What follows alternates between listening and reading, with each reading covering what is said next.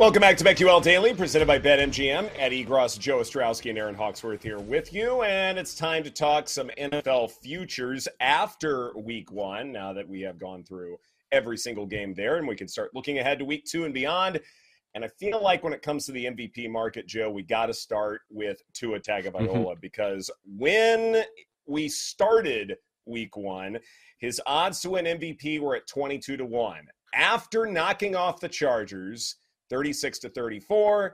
Now his MVP odds are at 7-1, the second shortest on the market, just behind Pat Mahomes at 6-1 per BetMGM.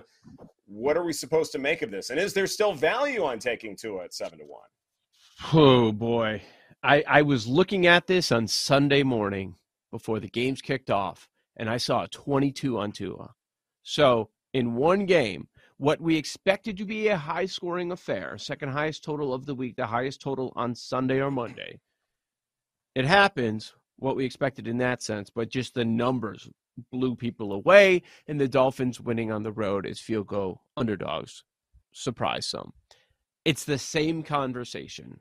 If Tua can't stay healthy, he can win the MVP in this offense with Tyreek, with Waddle, with Mike McDaniel calling the plays. He can. The problem, the only reason, at least for me, some people say he still sucks, and they're like, no, he'll never win the MVP. He's not that good. The only reason for me is it health. Now, I think he can. If he puts together an entire season, he can. Is there still value? No. Same old conversation with the MVP. If you're doing it to a MVP, if you're chasing that steam, then you better believe they can have the best record in the AFC. And I believe in the Dolphins. I picked them to win the AFC East, but I also don't think they can be a 1.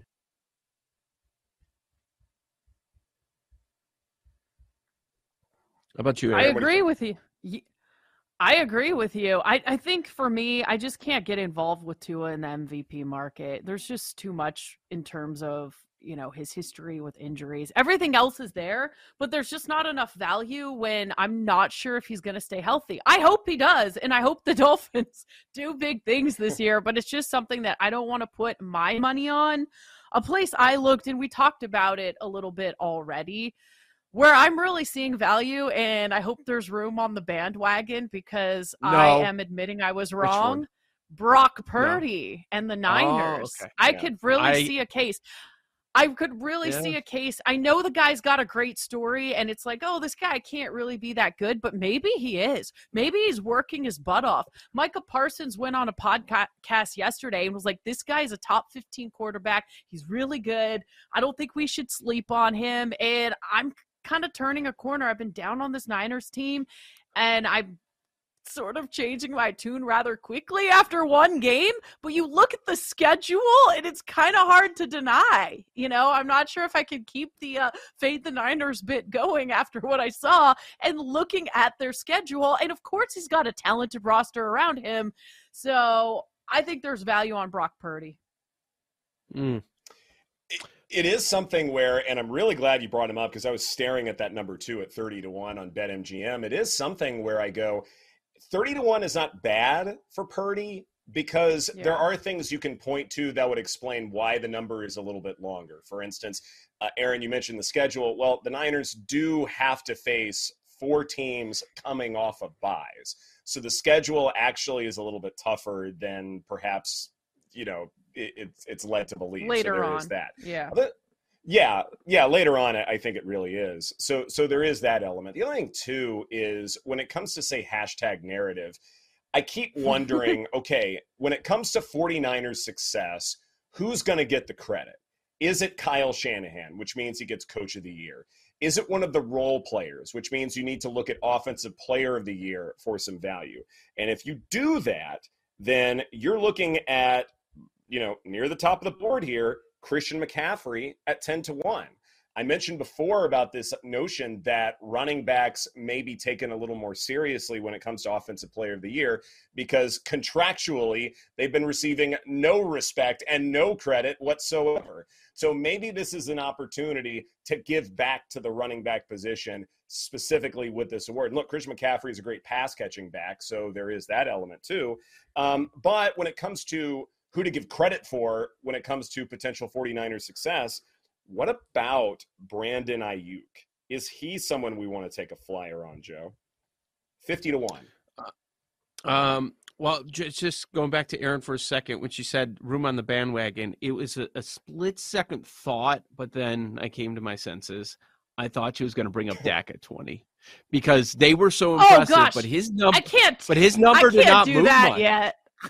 His number did Oh, not move all that much. Still 20-1. Oh. That looks like a little bit of value. So that's interesting. You know, on the MVP, there are names that I'm willing to eliminate right now. Like, I don't have interest in Josh Allen, and he's still top 5. You know, Burrow was so bad, and you know, there's a little bit of value. It dropped from 10-1. So that's going to be really interesting to monitor. On offensive player, as we talked about yesterday, Tyreek ends up being the favorite. That's what they did. They put him above Jefferson after his monster game. So that's interesting. There is such a big drop-off after Tyreek, Jefferson, CMC. It goes from 12-1, then down to 27-1 before we get to Jamar Chase and Nick Chubb. So that's where you find your value. Go outside of the top 3. Ayuk, there is that connection, and that's the argument that you would make. But I don't know that his numbers are going to be more impressive than Christian McCaffrey, his own teammate, when the season wraps. So what odds did you see? What's the best number we got here? Ayuk. Okay, 100. Fine. There's a 40 out there. No interest there. But at 100, oh man, that's tempting. He looked really good too. I mean, I do think the hashtag narrative is there for Brock Purdy, though. 7th round pick, came in late last season. They won like 6 straight games.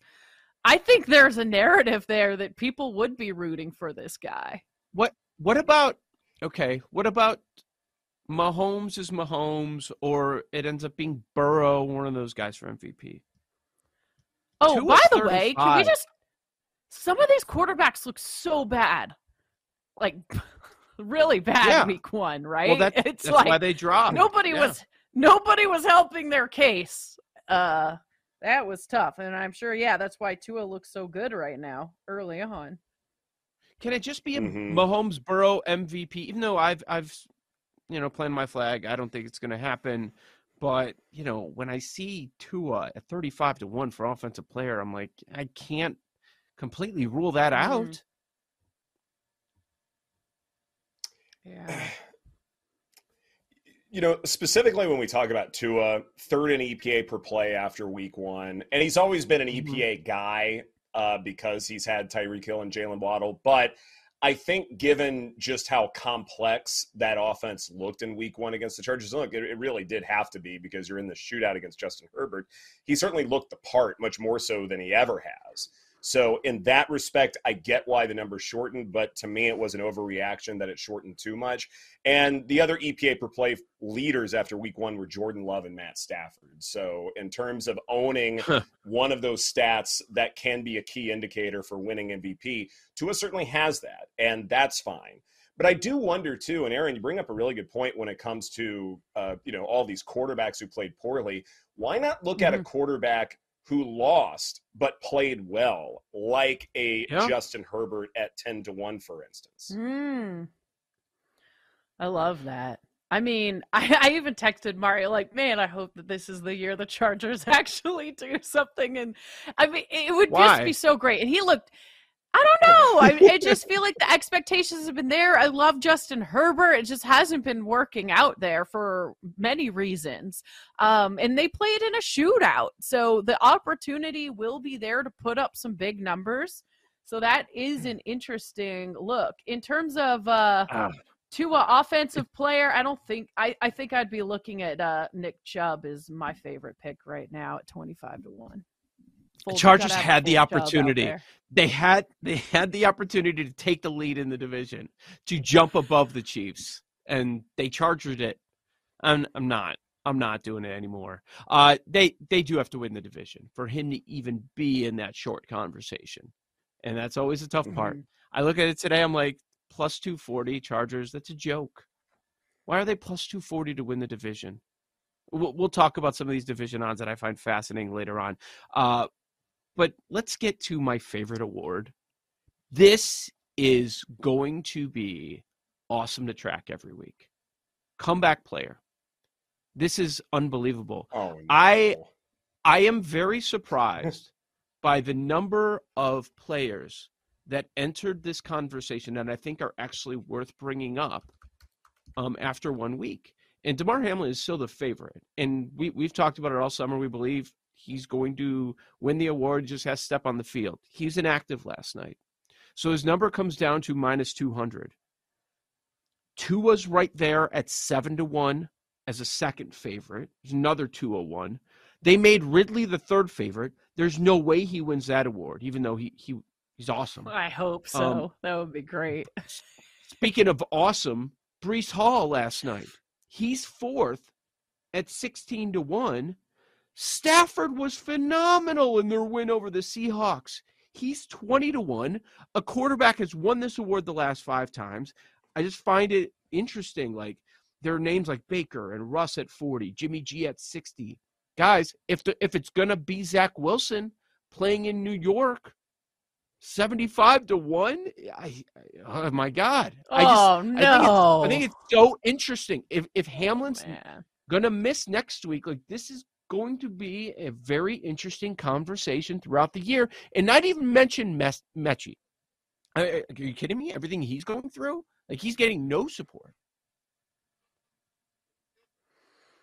The Calvin Ridley one, I'm coming back from placing stupid parlays. I mean, that would be something. I would love to see. I know. I would love to see him win it. No, he won't. But what he's coming back from, I don't think there's a case. So don't waste your money.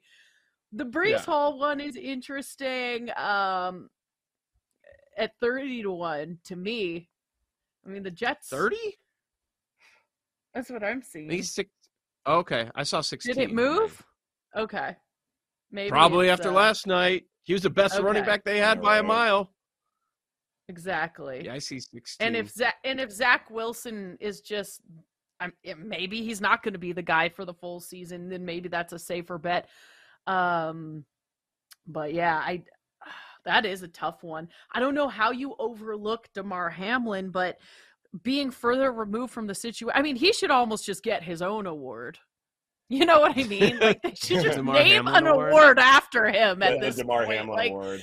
Yeah, it's almost like, gosh, I don't know how you overlook that situation, but I think you're right, Joe. This is fascinating.